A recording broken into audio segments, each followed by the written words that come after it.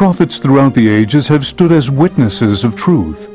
As we read in Amos 3:7, "Surely the Lord God will do nothing, but he revealeth his secret unto his servants the prophets." The same has been true through all the days of the Restoration. Watch as Latter-day Prophets, from Joseph Smith to Thomas S. Monson, testify of divine and eternal principles of the gospel. The prophet Joseph Smith said, "And now, after the many testimonies which have been given of him, this is the testimony, last of all, which we give of him, that he lives." President Brigham Young said, "I can bear testimony that the gospel of Jesus Christ is true, and the word of the Lord, whether written or spoken, is true." President John Taylor said, "I know that God rules and reigns in this nation and among the nations of the earth, and that he will direct all things according to the counsels of his will."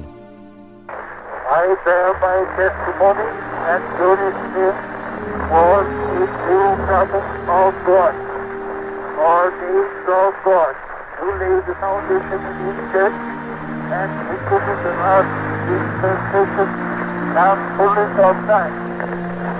This is my testimony, spoken by myself into a talking machine on this the 19th day of March, 1897, in the 91st year of my age, Wilfred Woodruff. President Lorenzo Snow said, "The time has now come for every Latter-day Saint who calculates to be prepared for the future and to hold his feet strong upon a proper foundation, to do the will of the Lord, and to pay his tithing in full."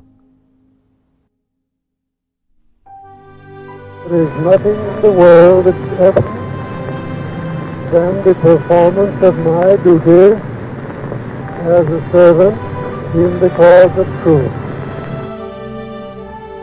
No other people in the world like us. No other people with the power that we have. Why? Because we're following a prophet of the living God. There are some people who are members of the church, their names are on the record, and they have an idea that that's all that's necessary. But the time will come when they'll have to face their record, and their admission into the celestial kingdom will be conditioned upon the way they have observed the advice of our Heavenly Father right here upon earth. Members of the Church of Christ are under obligation to make the sinless Son of Man their ideal, the one perfect being who ever walked the earth. We plead with fathers and mothers to teach personal purity by precept and example, and to counsel with their children in all such things. This people must increase in beauty before the world, have an inward loveliness which may be observed by mankind as a reflection in holiness and in those inherent qualities of sanctity. The borders of Zion, where the righteous and pure in heart may dwell, must now begin to be enlarged. The stakes of Zion must be strengthened. Individual members of the church, the major strides which must be made by the church will follow upon the major strides to be made by us as individuals. We have paused on some plateaus long enough. Let us resume to journey forward and upward. We have the Book of Mormon. We have the members.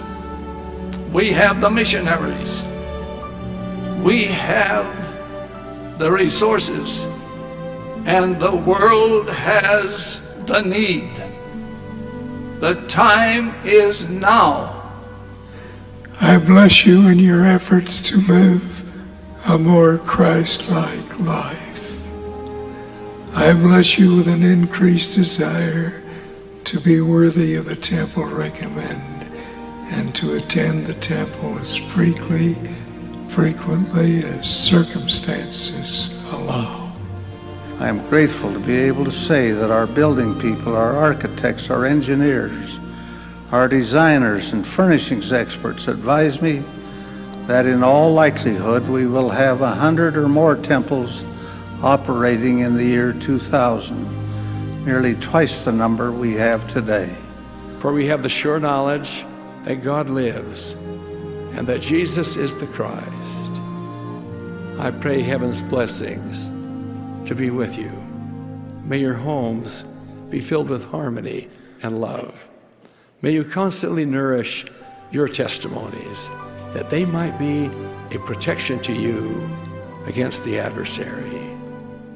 As your humble servant, I desire with all my heart to do God's will and to serve Him and to serve you.